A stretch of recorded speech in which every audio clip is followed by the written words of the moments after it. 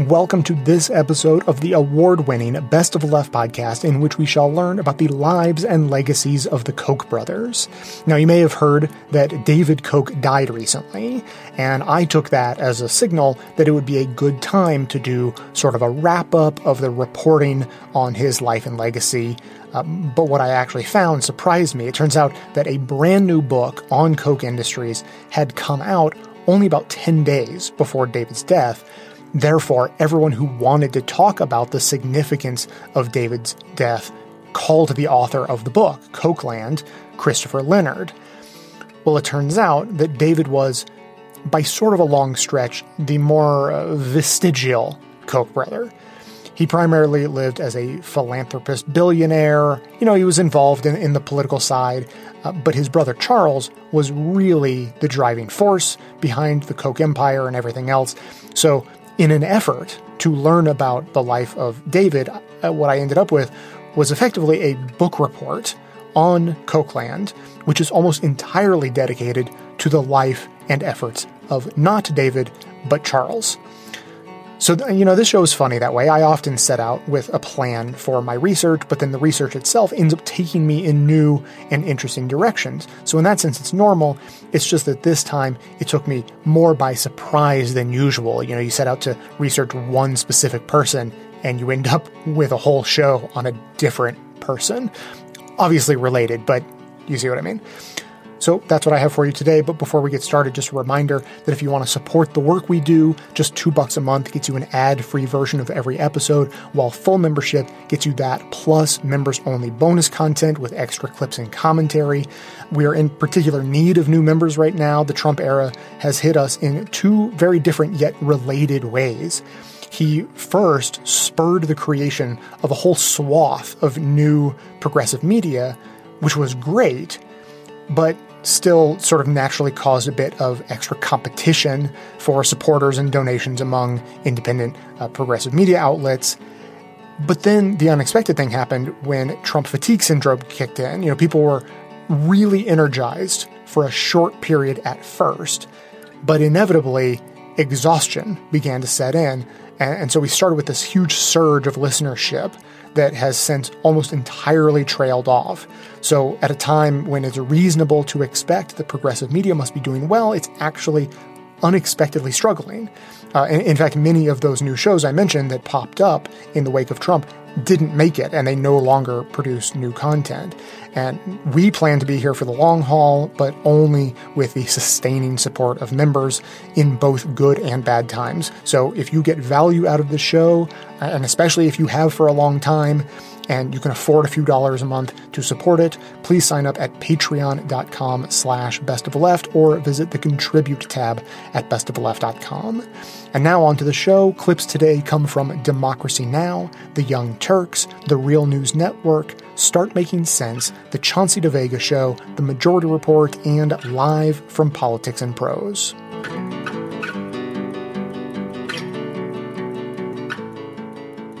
First, explain your title, Kochland, and then talk about how they have weighed in at this point. We ended the last conversation by talking about the Koch's relationship and their feelings about Donald Trump, and you can start there.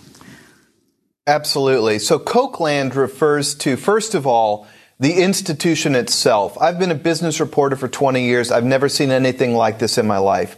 Charles Koch has written this detailed code of life called market-based management, and he says it's the best way to run a company, best way to run a country, best way to run your personal life. The people inside this institution absorb this creed totally. They speak it, their own vocabulary, and it's like its own little world, Kochland. It is sort of Charles Koch's utopian, perfect society. But of course, there's a bigger picture here as well. The United States more and more is reflecting what life is like inside that corporation. So I feel like we're becoming Kochland more and more all the time. And this issue of climate change is a really important example. As we said earlier, and we can talk about this, the Koch network is opposed to Trump in many respects. On the issue of climate change, they're working hand in hand, and I think that that's deeply significant. I say in the book, if Donald Trump has a genius, it is the genius of reading a room. He knows what people want to hear. He knows what works with his crowds. And you see him again and again repeating this rhetoric that climate change is a hoax. You said earlier in this program, you had his comments that windmills cause cancer, that windmills are a hoax, and this kind of thing. Koch Industries played a super important role in injecting that concern into a real grassroots movement in 2010 with the Tea Party movement. Tea Party voters were super angry at what they saw as a rigged system that gave bailouts to Wall Street. Koch would hold rallies. Koch would help them organize. But when they attended those rallies, Koch would give them the message, regulating greenhouse gases is a form of tyranny. And they've really reshaped the debate in Republican politics. And I think you see Donald Trump responding to that. And if I could please make one point about renewable energy like windmills. You know, Donald Trump was just promoting liquid natural gas from fracking. The federal government subsidized fracking for decades through basic research, tax breaks, all the rest of it. The federal government built the fracking business. But now that the federal government wants to stoke competition to fossil fuels with windmills or solar, it's crony capitalism, so to speak, and the Koch network is seeking to destroy it.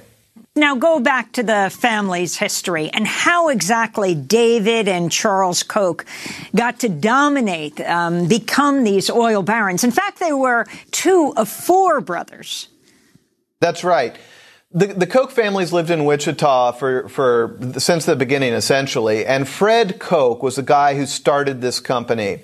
Fred Koch owned some oil refineries, ranches, engineering things. It was kind of this motley assortment of assets. And Fred Koch was a vehement conservative, if you will, right-wing. He was a co-founder of the John Birch Society, which was a secret society that truly felt that the federal government had been infiltrated by communists and that the sort of New Deal programs like supporting labor unions, Social Security, and all the rest of it were a communist plot to increase tyranny in the United States. That's the kind of political rhetoric that would have been spoken around the Koch dinner table when Fred Koch's 4 children were growing up. There was Charles and 2 twins, David and Bill, and then the oldest son, Freddie. Freddie never wanted to have anything to do with the business. The younger brother, Bill, tried to take over the business and was forced out. And that left David and Charles in control of this corporation. And to their credit, following the strategy of Charles Koch, they were patient, they're brilliant. They built a corporate empire over 50 years that is unrivaled in America. They're not dumb people, and they're certainly not lazy. But it was their ownership of this company that made them the richest people, among the richest people in America. And they didn't go public, which was extremely significant, as you write about. They could have made a fast, well, to say the least, millions of dollars, but refused. Explain why. It's one of the most fascinating parts of the story. The book opens in 1981 when some bankers from J.P. Morgan come to Wichita, try to convince Charles Koch to go public. He would have gotten $20 million that day if they'd gone public, but he refused. And that's because Charles Koch has a very specific vision of how to run a corporation. When you stay private, first of all, you keep control. But second of all, you're not answerable to shareholders who are banging on your door every 3 months for your quarterly reports. Now, this allowed Koch Industries to think on a long-term horizon. And I think this is important for anybody to study and anybody to think about, because long-term strategic thinking is in desperately short supply in America today. This is a corporation that thinks on a horizon of 2, 5, 10 years out. And that has given them a remarkable ability to outperform the competition at every turn. One small example. In 2003, there were these massive nitrogen fertilizer plants in the Midwest that went belly up because of an energy spike in natural gas prices. Nobody wanted to buy these fertilizer plants. Koch swooped in, bought these plants for pennies on the dollar, knowing that things were going to turn around in 2 to 5 years. Today, those nitrogen fertilizer plants are among the most profitable assets in Koch's portfolio. So that shows you why they kept it private. It is to maintain strategic control, secrecy, and to be able to think long term.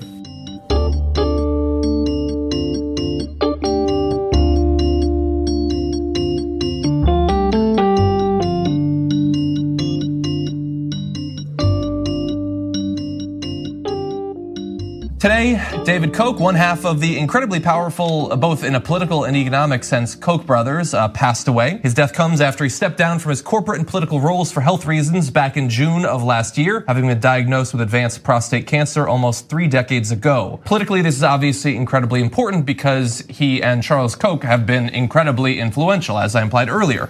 Massive donations of their own to a number of different political causes and politicians, organizing groups that had a massive effect on politics. Now, depending on where you are on the political spectrum, the impact of that, you could view it as positive or negative. We'll see how the panel comes down on that. But I have a number of different facts about both their political philosophy and also just some interesting facts about David Koch as well. I did want to mention, just because I had never known this, but he actually was once on the presidential ballot back in 1980 as the nominee for vice president for the Libertarian Party. I actually have mentioned that a couple of times because he ran against Ronald Reagan. Oh. If you can't beat him, buy him. Oh, great point, Dan. That is a good point. So why don't we get into their political philosophy a little bit? If you've somehow gotten this far in American politics without knowing who they are and what they stand for. Charles and David Koch worked together closely in their decades-long effort aimed at rolling back environmental and business regulations and at voting Democrats out of office. Dating back to the 1970s, they helped found and fund libertarian organizations. But in the ensuing decades, they shifted their efforts towards more straightforward support of Republicans. It was during President Barack Obama's administration that the Kochs dramatically escalated their political activity and became two of the most important political funders on the right. Now, in terms of what their efforts were toward, Kochs are longtime libertarians who believe in drastically lower personal and corporate taxes, minimal social services for the needy, and much less oversight of industry, especially environmental regulation. One section from Paul Mason's Clear Bright Future says that David Koch called for the abolition of the federal authorities regulating air transport, electoral law, environmental protection, food standards, and the energy grid, together with all state privatization of education, basic health care, and retirement pensions. And so, I mean, we're talking about basically every aspect of life. They had a view on how the government should get out of it effectively. And you guys are going to be shocked to find out that view happened to coincide with their financial interest. Well, it's just a wild coincidence. Speculation. I mean, unbelievable coincidence. So, look, I think that the reporting has gotten a little bit better during the Trump era. I think that in the past, if one of the Koch brothers had passed away, most of the news organizations wouldn't have even necessarily pointed out how tilted they were against the Democratic Party. I mean, to say the least, they spent hundreds of millions of dollars trying to defeat Democrats and elect Republicans. I think that it would have been a passing mention. They would have talked about their charity otherwise more, and even within the political landscape would not have been as clear. So they were fairly clear in a lot of the articles, but still not good enough, because one of the things they're doing is feeding into the propaganda that the Koch brothers have some sort of philosophical libertarian principles and that that's what's driving them. No, corruption is driving them. So there's a wonderful book, Kochland, you should check out. And in Kochland, they explain, and I actually covered the story a long time ago when it first came out. We've been around forever. So not when it first happened, but when the details of it came out again. In the beginning of Koch Industries, which is one of the largest private companies in the country and in the world, one of the things they got busted for was stealing oil from Native Americans. So they were supposed to buy the oil from Native Americans, and they did, but they would systematically rig it so that it read lower number than what they were actually getting. And they ripped them off of tens of millions of dollars. When they were caught, back then, and this was decades ago, there was actually a democracy and a functioning government. So there was some chance that there was going to be not only civil penalties, but criminal penalties. They might even go to prison, because if you steal $10 in the street, you're going to go to prison. Mm-hmm. If you steal $10 million, you should still go to prison, right? And this is how they built their empire, based on greed, avarice, etc. So they realized during that, if we don't want to go to prison, we should buy off government officials, because they're the ones who run the government. So they started contributing, and right around then is when the Supreme Court started to change the laws and saying you actually can start giving independent expenditures, campaign contributions, etc. So one of the first politicians that they bought off, gave campaign contributions to, was Bob Dole from their home state of Kansas. And then they went purchased a senator from Oklahoma, because their main criminal case was in Oklahoma. Another wild coincidence. I mean, there's 49 other states other than their home state. They happen to pick the one state where the senator could affect their own criminal case. Charles Koch was actually the brilliant one. So David is the one who died. This was his brother, and I don't have any idea of David's intelligence, and I don't want to speak to that. But Charles Koch came up with a plan of, if we want to just be crooks, why don't we buy off the cops? And so basically, the government being the cops in this case, they went on to not only purchase whole senators, almost the entire Senate, and definitely the entire Republican version side of the Senate, but they went on to then create think tanks, to create policy papers about libertarian principles, i.e. tax cuts, and I don't have to pay my employees and I could poison the environment, and set up a giant infrastructure in Washington, D.C. meant to profit themselves because of corruption. That's the actual story of the life of David and Charles Koch.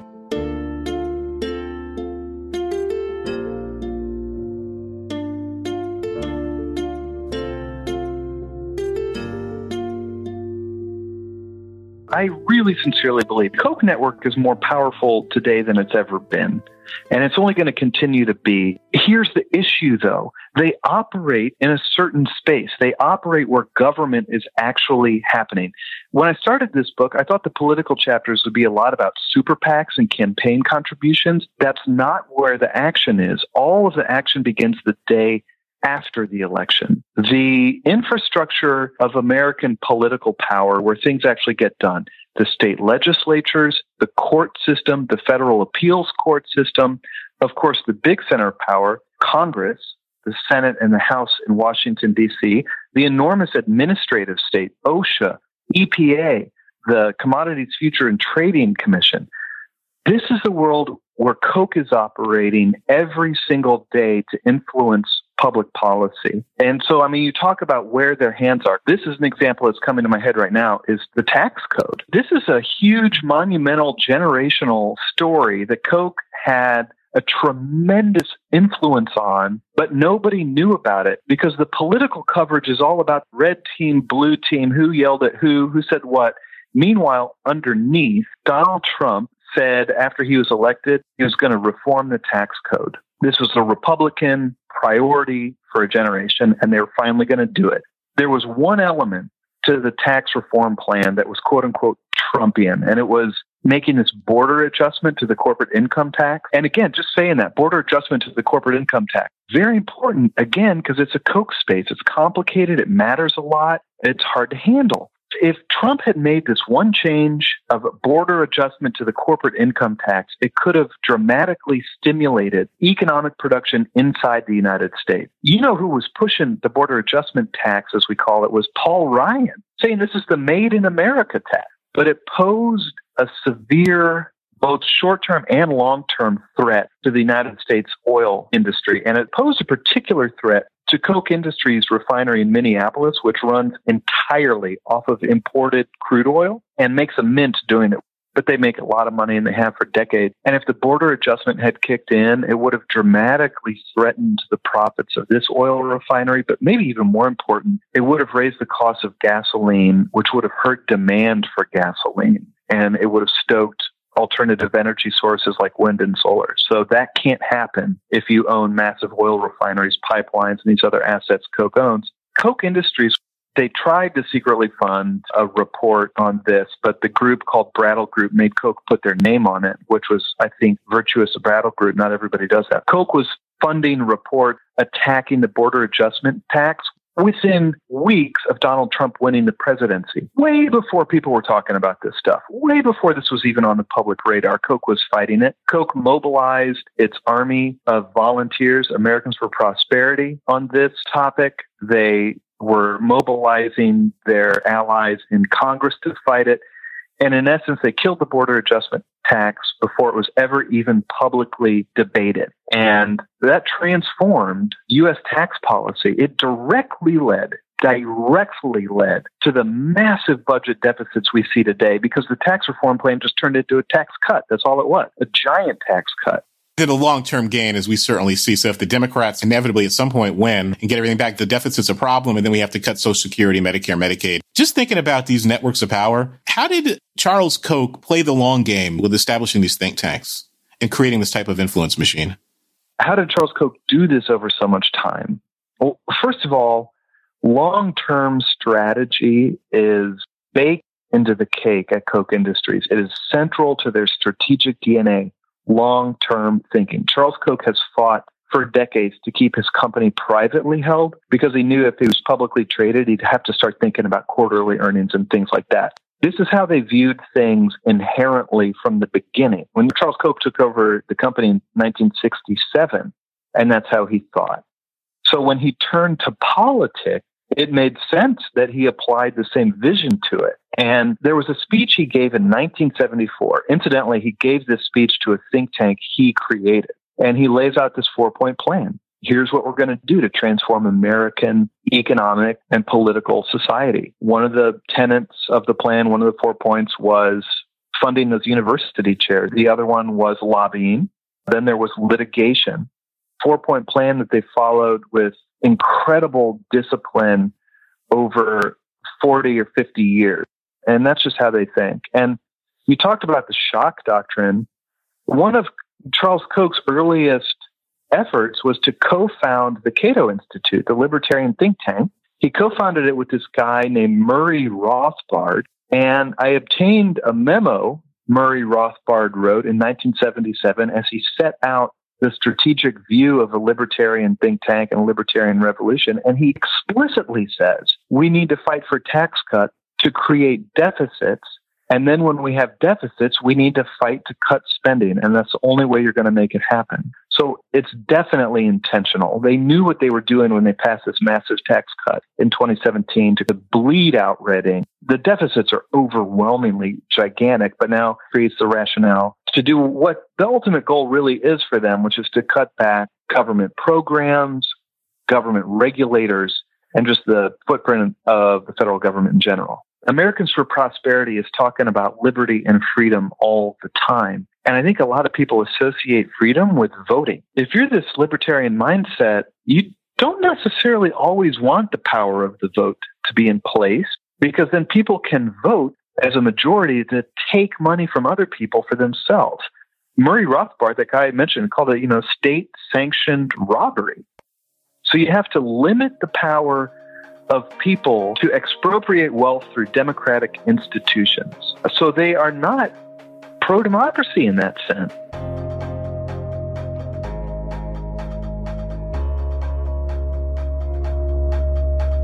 Today's episode is sponsored by Babbel, the language learning app that will get you speaking a new language quickly and with confidence. Babbel's teaching methods have been proven to be effective across multiple studies and in my own life. They're designed by over 100 real-life language experts to get you speaking your new language within weeks, and you learn through interactive dialogues so you can perfect your pronunciation and accent with the help of Babbel's speech recognition technology. Plus, the lessons are only 10 to 15 minutes, so they can be both engaging and convenient. And since it's 2019, Babbel is available as an app or online, and your progress will be synced across all devices. I've been using Babbel for my language lessons because I recognized exactly what Babbel claims. Their lessons are designed to get you started quickly, engaging in dialogue scenarios that you will actually use in real-life interactions. So if you're ready to start speaking a new language with confidence, go to Babbel.com or download the app, select the language of your choice, and try it completely free. That's Babbel, Babbel.com. Babbel, speak a new language with confidence.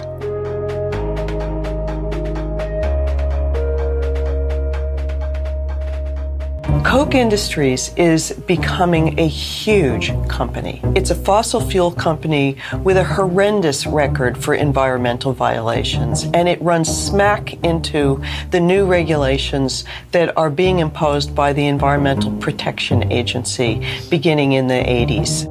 The Kochs wanted to change those laws. The 1996 presidential campaign. To do that, they set their sights on influencing the Republican Party. It's 1996.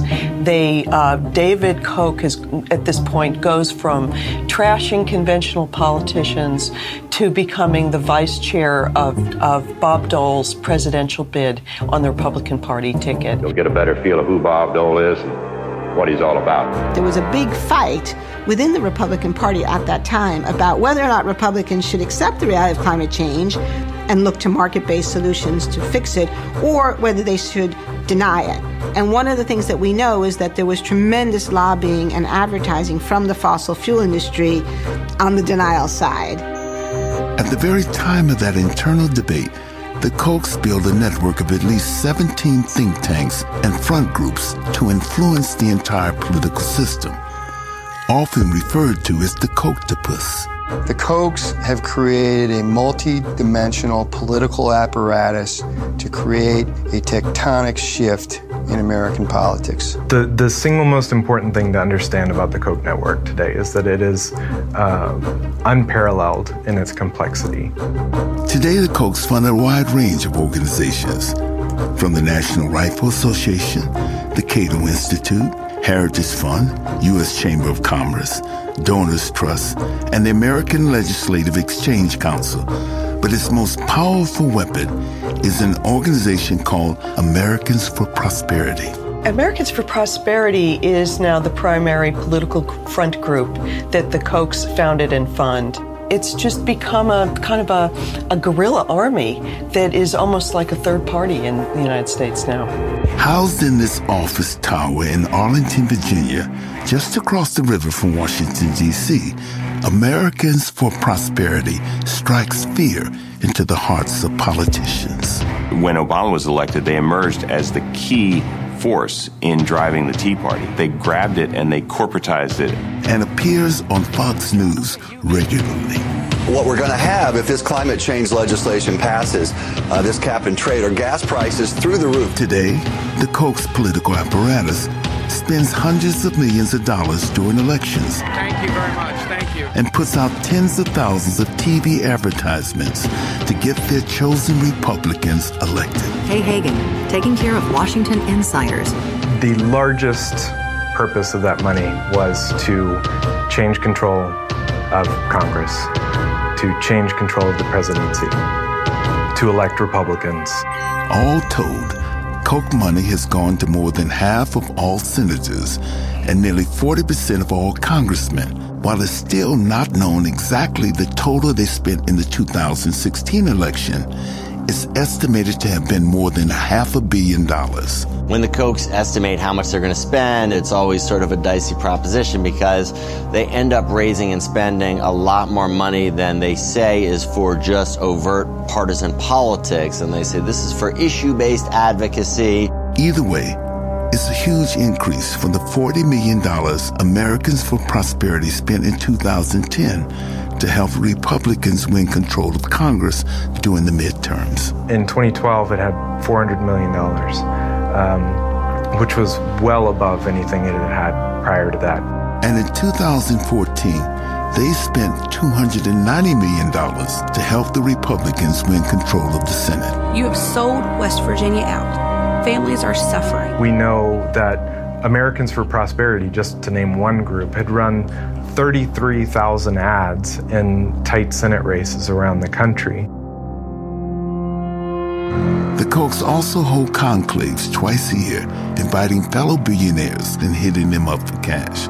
That club grew from just a few members in 2003 to now 400 to 450 of the richest, most conservative businessmen and women in America.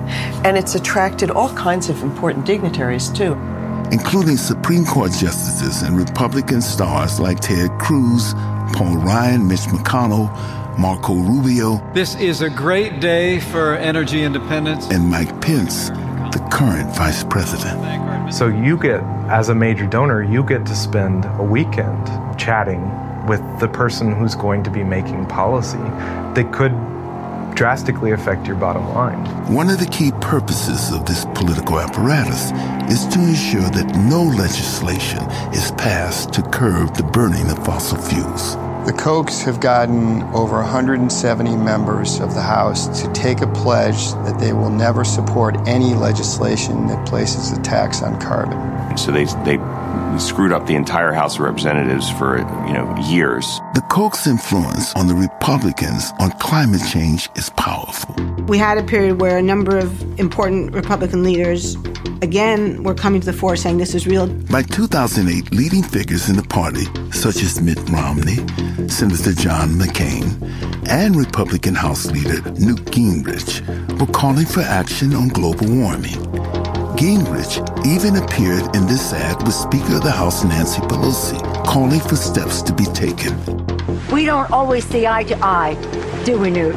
No, but we do agree our country must take action to address climate change. And then there was tremendous pushback from the Americans for Prosperity, which, as many people know, is the Koch brothers funded political movement. Indeed, in 2011, Gingrich renounced the ad. First of all, it's probably the dumbest single thing I've done in recent years. I think they saw that as a bigger threat than Al Gore or Bill Clinton or anything on the left. And unfortunately, you saw a number of Republicans that once supported climate action suddenly ratcheting that back. And Republicans who refused to toe the line, such as Bob Inglis, a conservative congressman from South Carolina, pay a heavy price.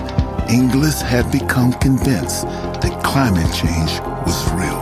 And so when the evidence was in front of his own eyes, he changed his point of view and he started speaking out about climate change. In 2010, when Inglis was running again for Congress, Americans for Prosperity swung into action during the primary. And he lost badly to a very underqualified candidate who the Koch machine brought in.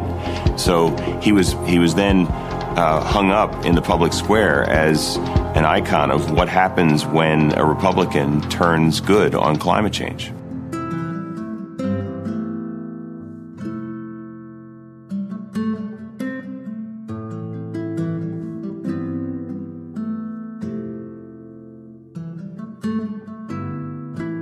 Were the Koch brothers always big donors to Republicans? The short answer to that is no.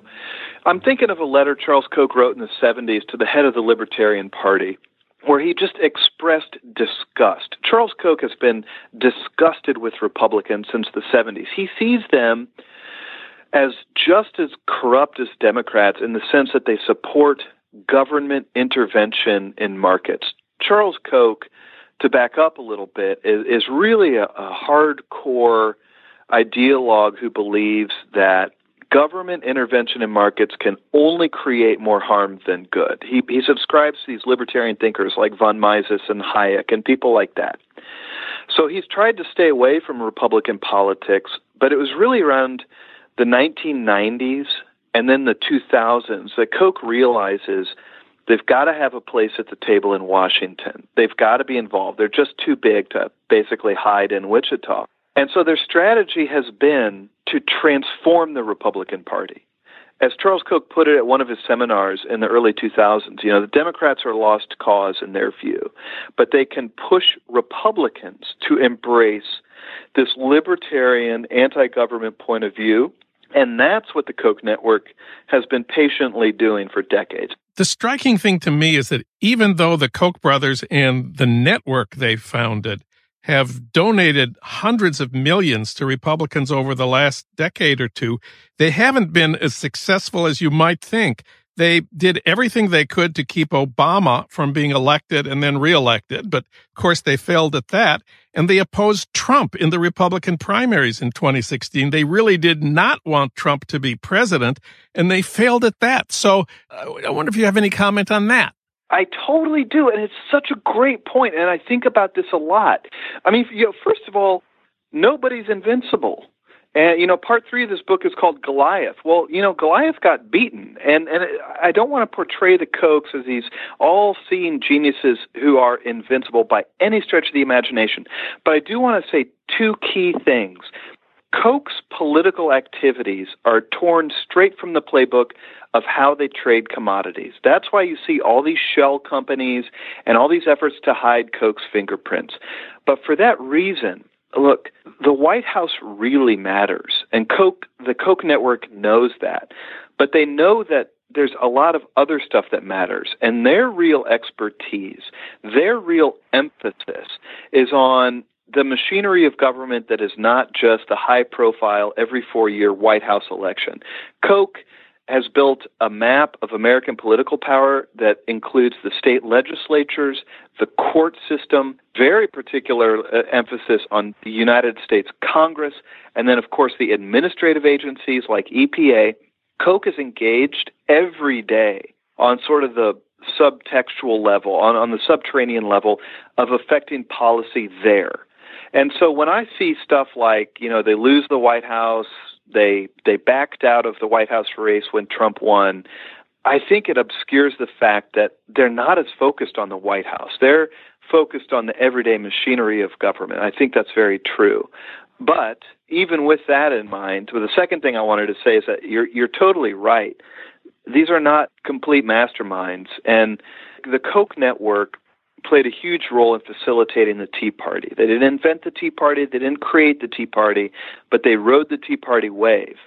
What Trump showed is that the Koch network was misreading these voters. The Tea Party was not a libertarian movement. The Tea Party wasn't reading von Mises and Hayek like Koch is. Donald Trump came in and spoke directly to those voters about issues like immigration and racial grievance and a rigged economy and even anti-billionaire stuff. And Trump took away those voters. Well, the big thing, of course, that the Koch operation was focused on, as you say, it was not immigration. It was not Muslims in the United States. It was a carbon tax. And there is an important history to the politics of the carbon tax told in your book, Kochland. And there's one reason I told this story, and that's because it was the front burner, life or death lobbying issue for Koch Industries for decades. It is not coincidental that Koch ramps up spending by a massive amount in 2008, because this is the time when true bipartisan support for regulating greenhouse gas emissions becomes a reality. It's hard to remember now, but back in 2009, the United States House of Representatives passed a massive bill that was a Republican idea called cap and trade to put a price on greenhouse gas pollution, because markets need prices to work, and the cost of greenhouse gas emissions is going to be paid by everybody over decades. So this bill was trying to, put a price on putting that carbon into the sky at this time. And this was an existential threat to Koch's fossil fuels business, which is still a huge part of their portfolio. And so that's why they activated to derail the cap and trade bill successfully, I should add.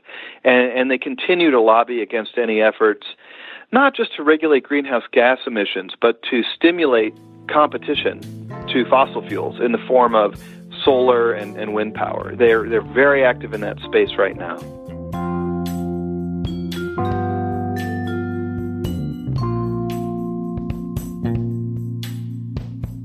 Today's episode is sponsored by Madison Reed. Founded in 2013, hundreds of thousands of women have tried and loved Madison Reed for the way they revolutionized at-home hair color. Amy Errett founded the company and named it after her daughter because the status quo of hair color options either left much to be desired or cost way too much. Madison Reed offers the quality of a salon, the convenience and affordability of at-home hair color, and an ammonia-free formula with ingredients you can feel good about. With beautiful, multi-dimensional hair color, you'll look like you just came from the salon, but you'll have saved a whole lot of time and money because Madison Reed color kits are delivered to your door on your schedule for under $25. To get started, find your perfect shade at madison-reed.com, and they have a special offer for you as a Best of the Left listener. Right now, you can get 10% off plus free shipping on your first color kit when you use the promo code LEFT. That's madison-reed.com and use the promo code LEFT.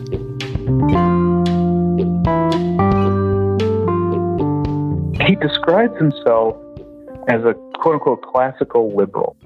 As I mentioned, he grew up in a house where his dad, Fred, was a co-founder of the John Birch Society. That was a secret society convinced that the American federal government was a communist front group, essentially, that communists had infiltrated the federal government. They were stealing liberty. Labor unions were a thuggish force to steal liberty and all the rest of it. So you can see how this view starts to shape Charles Koch's thinking, but he took it in a different direction when he's in college and he starts studying the work of these Austrian economists like Friedrich Hayek, and Ludwig von Mises is the big kahuna. Have you read von Mises's book, Human Action? I've read parts of it, and I've spoken with Nancy McLean many times and tracked down some of her citations in her book. Von Mises says he's basically discovered the inner cogs and wheels that make humans function, and here's the blueprint of what it is, and you can interfere with it and tamper with it if you want, but you're only going to cause distortion. And so Charles Koch subscribes to this view that basically the only way you can really organize society is around a voluntary market exchange system. Government is kind of like state-sanctioned thievery. The federal government, all it does is intervene in the free market exchange system. It steals money through coercion from one group of people, gives it to another group of people. It tries to distort the economic system, even with well-intentioned ideas, and it creates these massive distortions that cause far more problems than they solve. And to talk about the system Charles Koch would like, to get back to von Mises and Human Action a little bit, the sovereign power isn't the government, it's price. Von Mises says that people do what they really, truly value. I can tell you I value something, but I'm going to actually show you how I value it and how I prioritize it in my life. And so through this tug and push and pull of supply and demand, everything arrives at its true value or its price. Healthcare, roads, education, energy. And federal government only distorts that price when it intervenes. Medicare puts a fake price on healthcare in Charles Koch's view. That's destructive. It's toxic. It must be done away with. So his view of the United States would be to have a federal government that is basically scaled back to the size of what it was in like 1776. I'm not totally even sure what he would want it to do besides protect property. Or would there be a social democracy? Would there be a social safety net? What about if you're sick or if you're poor? Never mind with the Birchers and civil rights. What does that world look like for him? So first of all, I've only an hour to sit down with this guy, and it's very hard to get to him. So I have to build my analysis around people who've worked with him for 30 years, people who have been his friend. I interviewed his son. I've interviewed hundreds of Koch Industries employees, and here's what I take home. He's not a villain. He cares about people who are sick. He cares about people who are disabled and suffering. I truly think it is this unmovable view, however, that the solution to the problem isn't government. It's never government. So-called safety net with Medicare. You're only creating a massive market distortion that's going to hurt people in the long run. And I know from interviewing former Koch Industries executives, one thing they would say is churches are there to provide philanthropy for people. That's a voluntary form of philanthropy. If people really value safety nets, they provide it for others through churches, not coercion, but through churches. I feel like that's how he would answer your question. Leave it to the people to do it voluntarily. And what about the dysfunctions of the market and market externalities and imperfections in the market? There's the rub. That's when it all starts to fall apart. Let's just talk about market externalities. There's like this totally basic concept that a company is not going to do more than it has to do. And if a company that has a byproduct of mercury can pour it into a river for free, of course it's going to pour the mercury into the river for free. You have to put a price on the pollution to kind of discipline the company to deal with the pollution. There are just so many levels where this utopian libertarian vision, it just instantly breaks down when you start dealing with the real world. I need to hasten to add, that's my view, and I try to keep it out of the book. I really do. I try to just reflect what Charles Koch believes, what his political network believes, what his opponents believe. There's no question that if a voluntary exchange system created actual widespread prosperity and abundance, we wouldn't even be having this conversation. In the United States, from the Civil War up until about 1933, we experimented with this notion of stay out of it. Let the government stay at home, sit on its hands, and the big corporations will run everything. That era was a capitalistic free fire zone. It was horrible. People didn't keep the money they earned. People were dying in factories. Children were working. Pollution was rampant. The political system was totally destroyed by corruption. And so we created the New Deal under Franklin Delano Roosevelt. The government intervened for a reason. And when it did, for the next 40 years, when the economy grew, the gains were actually shared broadly.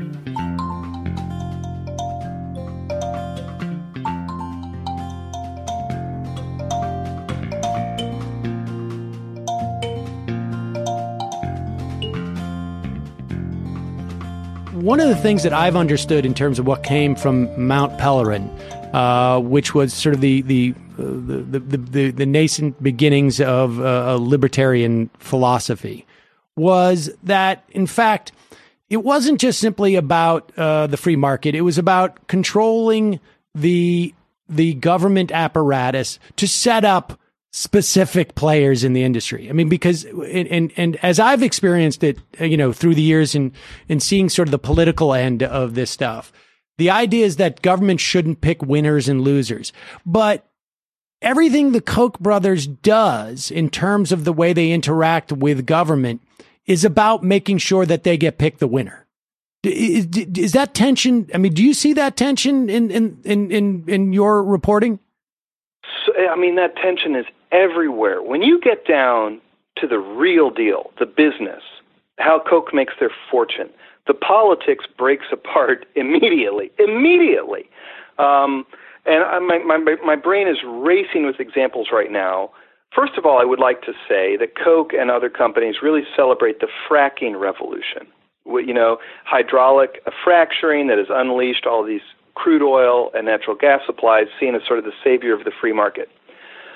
Fracking was created by the United States federal government. Fracking was a ward of the state for decades. It was kept alive through massive tax subsidies. The government did the basic research. There were public-private partnerships at universities that figured out how to do fracking, and it was the private people that kind of came in at the end and commercialized it. So talk about picking winners and losers. Fracking only exists because of the U.S. taxpayer. But when taxpayers want to subsidize solar, wind, or other renewable energies, now it's crony capitalism. But the other example that comes to my mind is that Koch's bread and butter for decades has been oil refining, okay?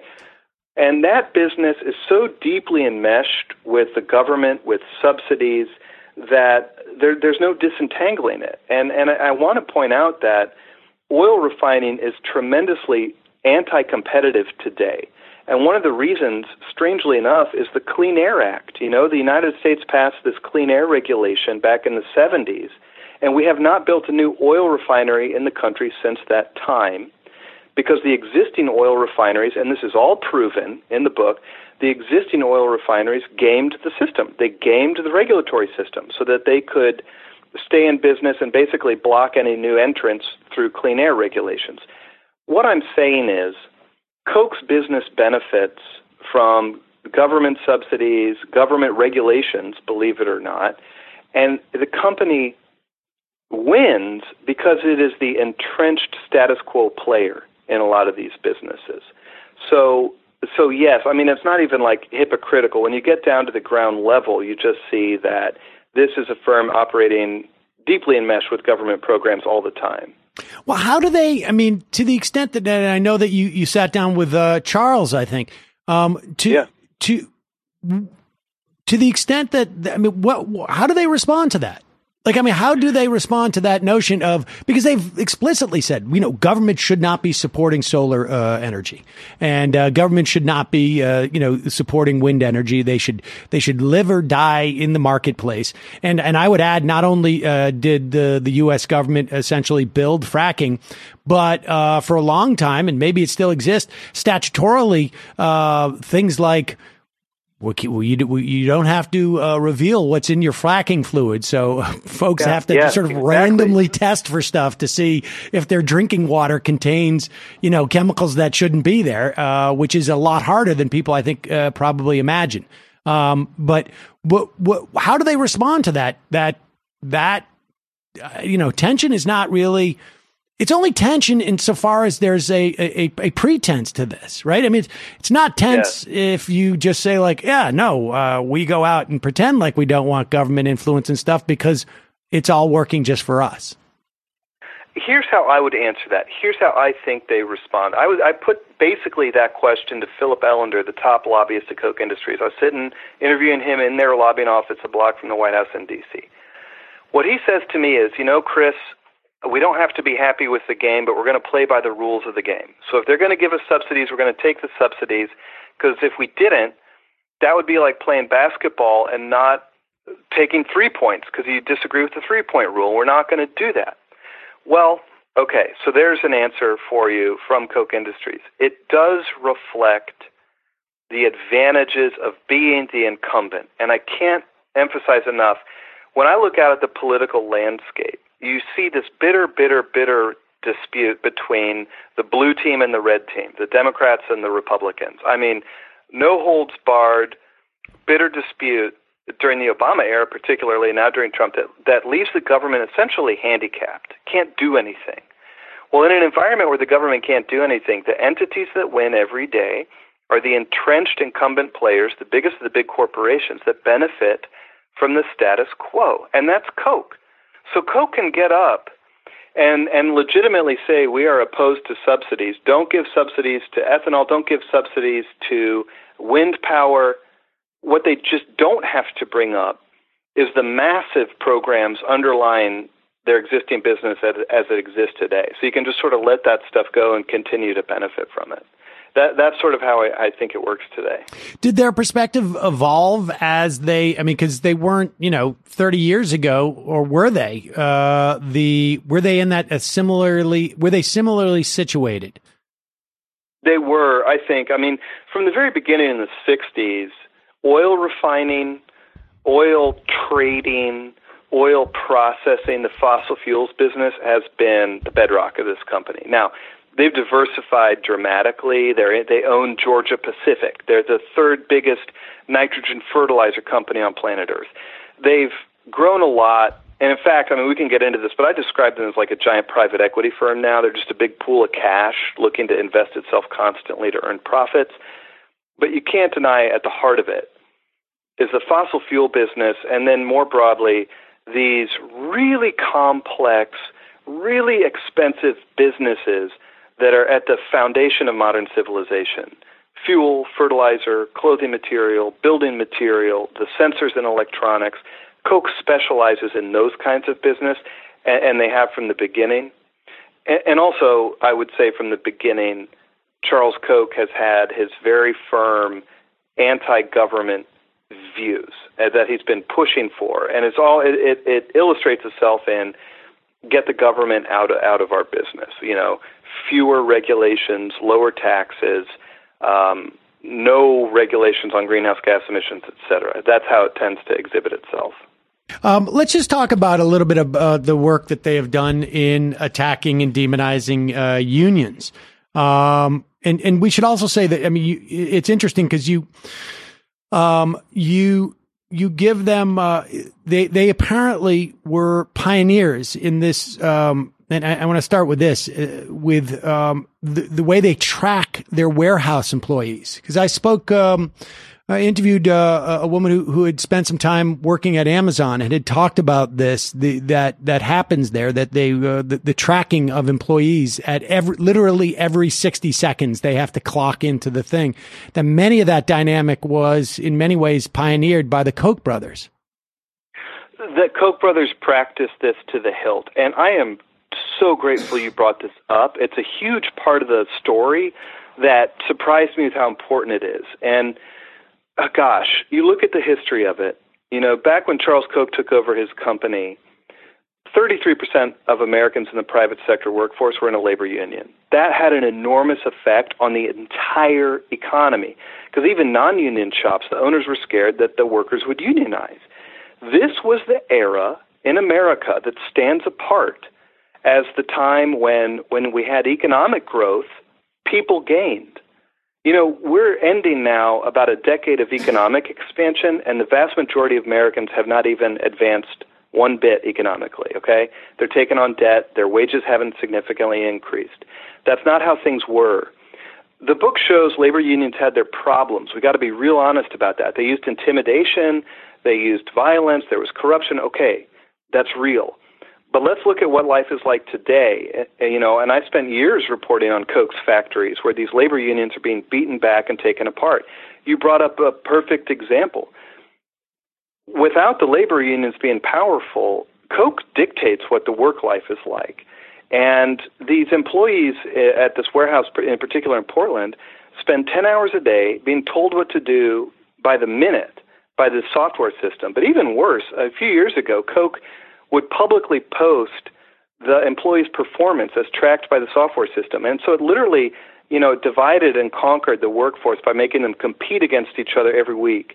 And the low performers on that chart would be disciplined or fired. So they're systematically dividing workers against each other. And I got the labor union contracts for these employees going back to the 70s, and it shows they're earning less money today than they did in the 1980s when you adjust for inflation. So they're working harder, they're getting paid less, and that's really the story of the American worker today. And Koch reflects that, and it also drives that. I mean, they've been working across the country to dismantle and disempower labor unions for decades, and it's been working.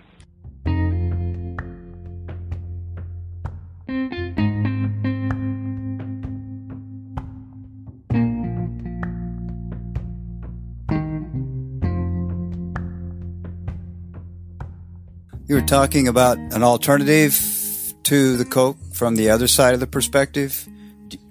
Do you see one of those? And the second part of the question is, David just died. Charles is getting old. What do you see? Is Chase going to continue what Charles is doing? Okay, thank you so much. And I apologize if my answers are a little long. I think most of I kind of want to make this more of a conversation. So, okay, a few questions there. Is there an alternative to the Koch network?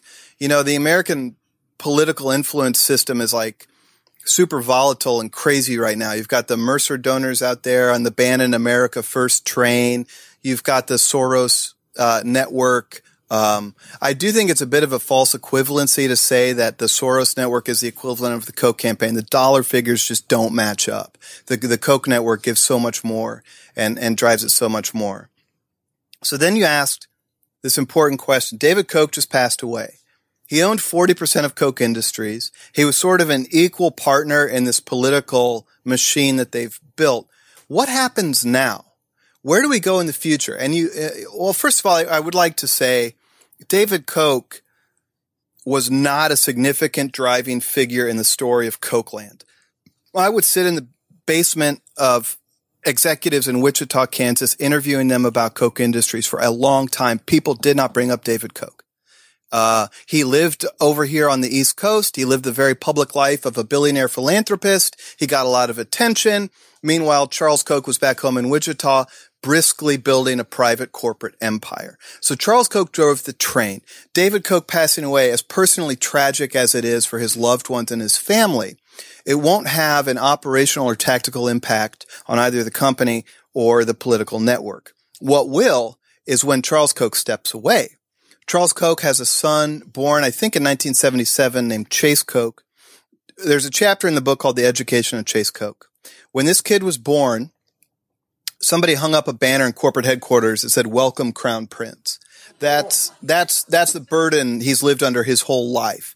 Charles Koch on Sundays would make this poor kid, frankly, listen to these economic lectures in the family study. He cultivated Chase. Chase has gotten an education in this institution that is unrivaled.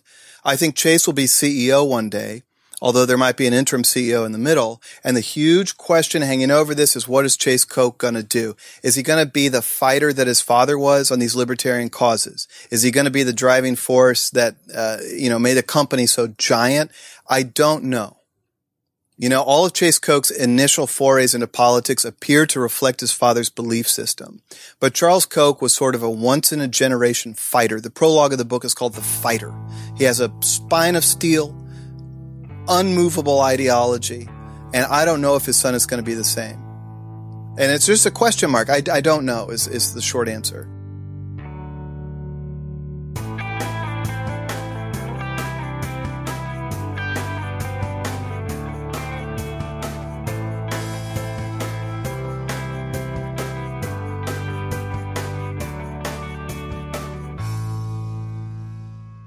We've just heard clips today, starting with Democracy Now!, discussing the business of Koch Industries and the benefits of long-term thinking.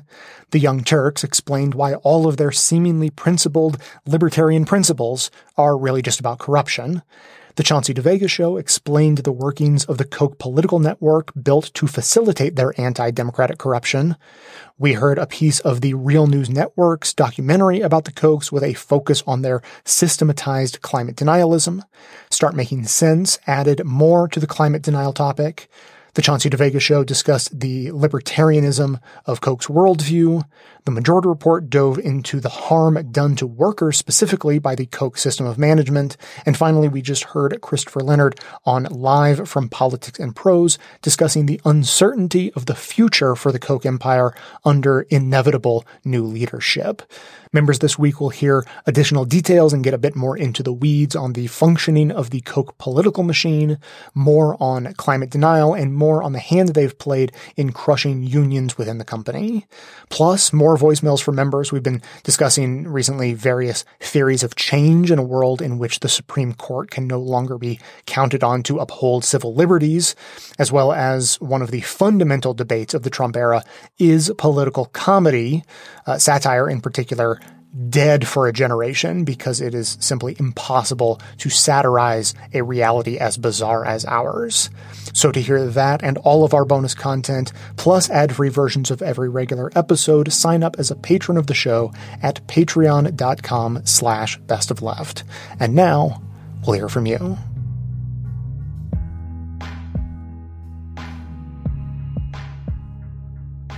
Hi, Jay. It's Aaron from Philly. Catching up a little bit after I was away on vacation, and so I'm not in quite as much of a time warp as Dave from Olympia, but I'm still leaving a message about a slightly older episode, specifically episode 1300. I feel like that one was sort of Aaron needs to leave a voicemail bait, considering the subject of D.A. Krasner.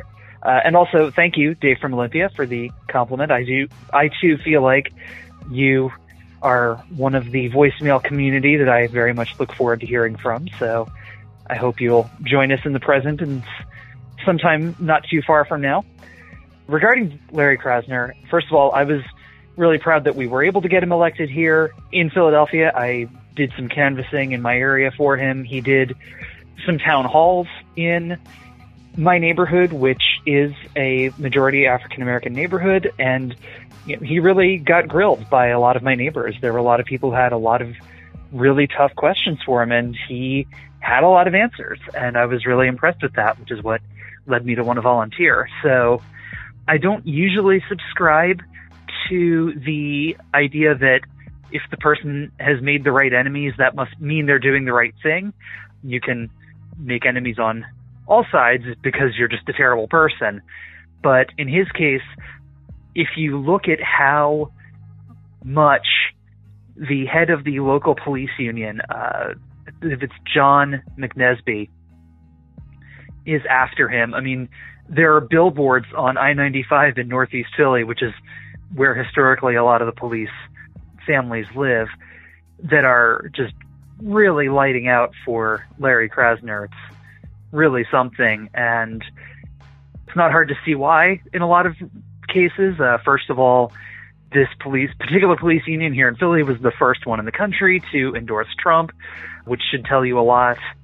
One of the things I don't think came up in the podcast, but I think is a great policy that Krasner has instituted here, is that officers with a history of repeated misconduct are no longer called to be witnesses in court. Basically, if they are known to fabricate evidence, or if they're known to have a history of brutality claims or this or that, the other thing, he just won't call them. He actually has what he calls his do not call list, which has really pissed off the police union, which you can imagine, and I think it's pretty telling about the police union, if nothing else, that that's their stance on it.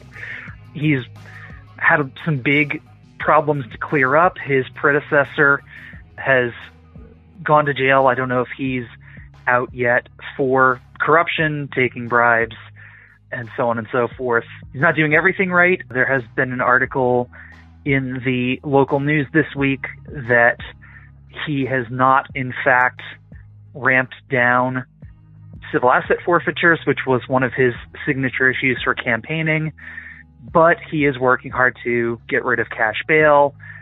In fact, I think has eliminated it.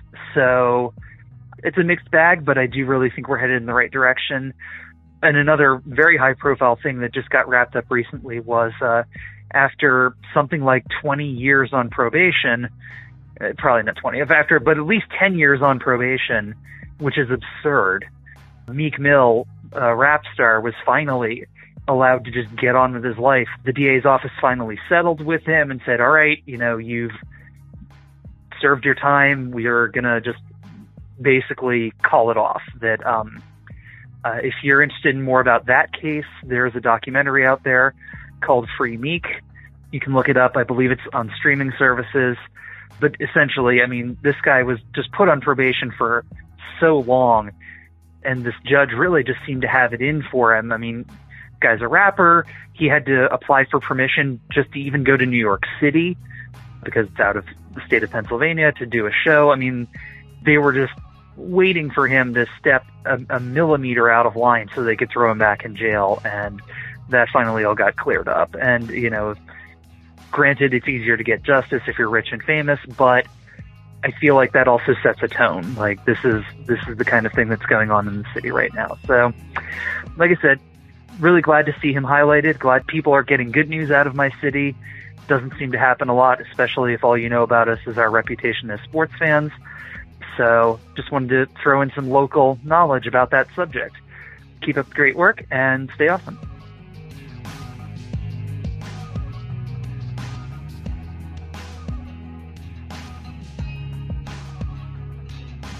Thanks for listening, everyone. Thanks to our production assistant, Joel McKean, who helps gather clips to make this show possible. Thanks to Amanda Hoffman for all of her work on our social media outlets and activism segments. And thanks to all those who called into the voicemail line. If you'd like to leave a comment or question of your own to be played on the show, you can simply record a message at 202-999-3991. And thanks especially to Aaron, who we just heard from. If you like what you heard, which I think you did because she always has thoughtful, insightful things to say, you may be interested to know that she's a member and calls in pretty frequently to the members-only bonus show, including the one for this week. So we'll be hearing more from her over on the member side this week. So just a couple of quick things for you today. The first is to let you know that there will be no new episode coming up at the end of this week on Friday. We're taking a few days off because we are traveling to Philadelphia, as we do this time every year. There's a fundraiser 5K and a symposium that we attend. For long-term listeners, you may recall, for anyone new, I'll let you know that Amanda, who helps with the show, also happens to be my girlfriend. Girlfriend first, helps with the show second.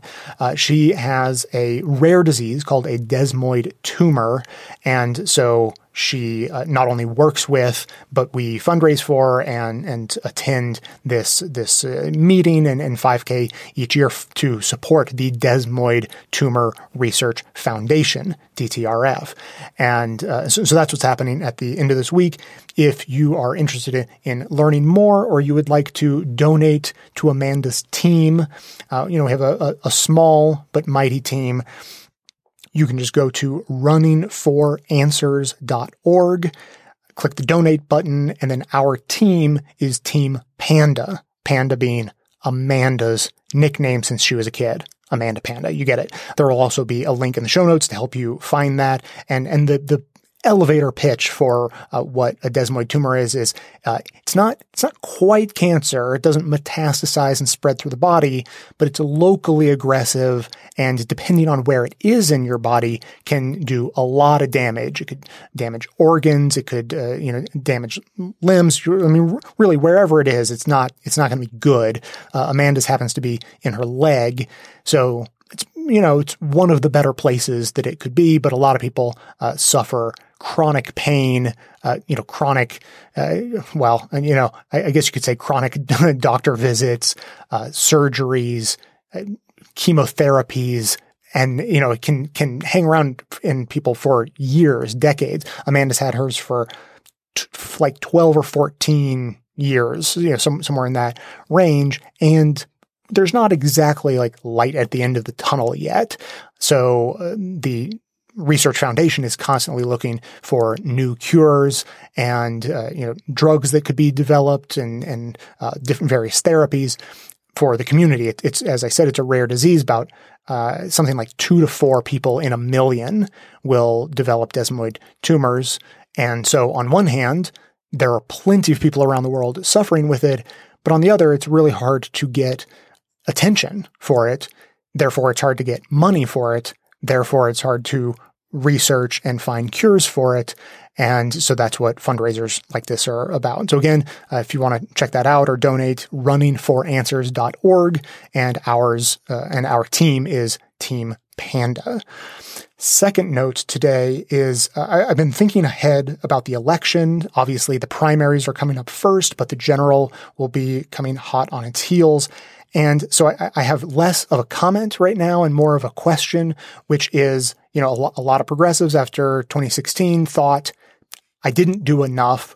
I want to do more next time. And I wanted to start the conversation now about what we can do as a show to help you, the listener, do more.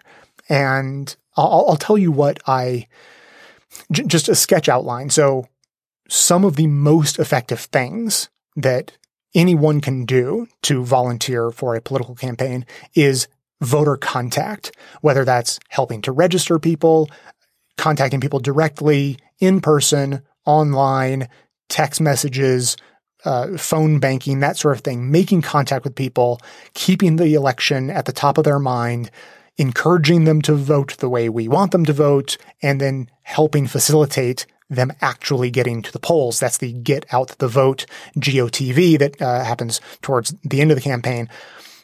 So that sort of stable of activities is some of the most effective stuff you can do. Way more effective than signing petitions, way more effective than a lot of things people do. But so that's where a lot of the focus goes. And so, sure, you can sign up directly with a campaign and they will plug you into a system that helps you do those sort of things. But I'll tell you what I wish existed, and I'm hoping one of you can tell me whether it does or not. If you've heard this sort of thing be talked about on another show, you've heard someone be interviewed about a new strategy to sort of empower the grassroots to take action on their own.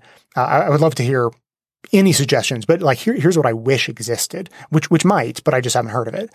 So, if you go to someone's campaign website, Elizabeth Warren or whoever, and you say you want to volunteer, they will plug you into a system where you can help phone bank, send text messages, use a specialized campaign app to help coordinate people and engage in that sort of voter contact that I was discussing. And what I wish existed was like that, but for subgroups. so that, for instance, Best of the Left could have sort of their own sort of plug-in that allowed us to get a little bit of feedback on our effectiveness. If we wanted to encourage people to get engaged and make phone calls or send text messages or do voter registration, if there was a way that we could get any level of feedback just to know how effective we were being, then that would create a beneficial feedback loop where I could report back, good news, we've had 150 people sign up and those people have sent, 1,000 text messages or whatever the metrics ended up being, so that I could report that back to the listeners, which would then create a feedback loop of having more listeners be excited about engaging in this collective action. And I just don't know if that level of sort of grassroots distribution exists in those kinds of systems. There are definitely apps that, help you call Congress. There are apps that help you engage directly in a campaign and you answer directly to the campaign. But if a group, so Best of the Left kind of is a group. We have a group of listeners who I can hear from and talk to.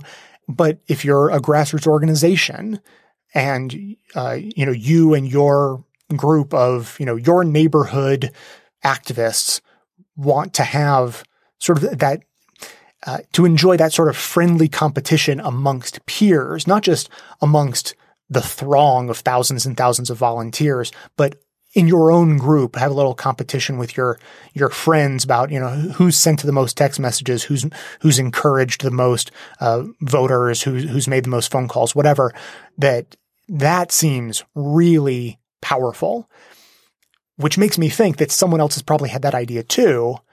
And if it exists, I just want to know about it. I would love to know how to plug into it.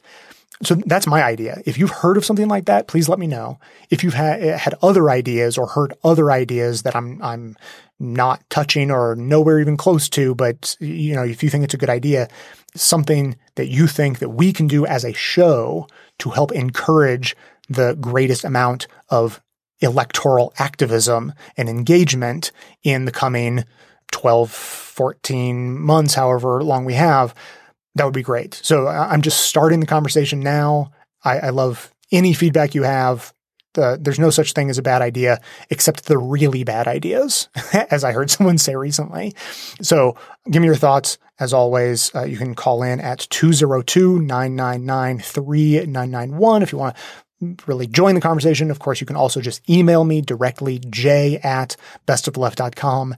And, I'll be doing my own research as well, but any help you could give, any directions you want to point me in, I would love to hear it. And now, finally, just right before I go, I want to remind you that Babbel is supporting today's episode. They are the language learning app designed to get you speaking a new language quickly and with confidence. Babbel's interactive lessons are created by over 100 language experts and last only 10 to 15 minutes. And here are the easy steps to get you speaking a new language with confidence. Go to Babbel.com or download the app, select the language of your choice, and try it for absolutely free. That's Babbel, Babbel.com. Babbel, speak a new language with confidence. And now that's going to be it for today. Thanks to everyone for listening. Thanks to those who support the show by becoming a member or making donations of any size at patreon.com/bestoftheleft. That is absolutely how the program survives. Of course, everyone can support the show just by telling everyone you know about it and leaving us glowing reviews on Apple Podcasts and Facebook to help others find the show. For details on the show itself, including links to all of the sources and music used in this and every episode, all that information can always be found in the show notes on the blog and likely right on the device you're using to listen. So, coming to you from far outside the conventional wisdom of Washington, D.C., my name is Jay, and this has been the Best of the Left podcast, coming to you every Tuesday and Friday, thanks entirely to the members and donors to the show from bestoftheleft.com.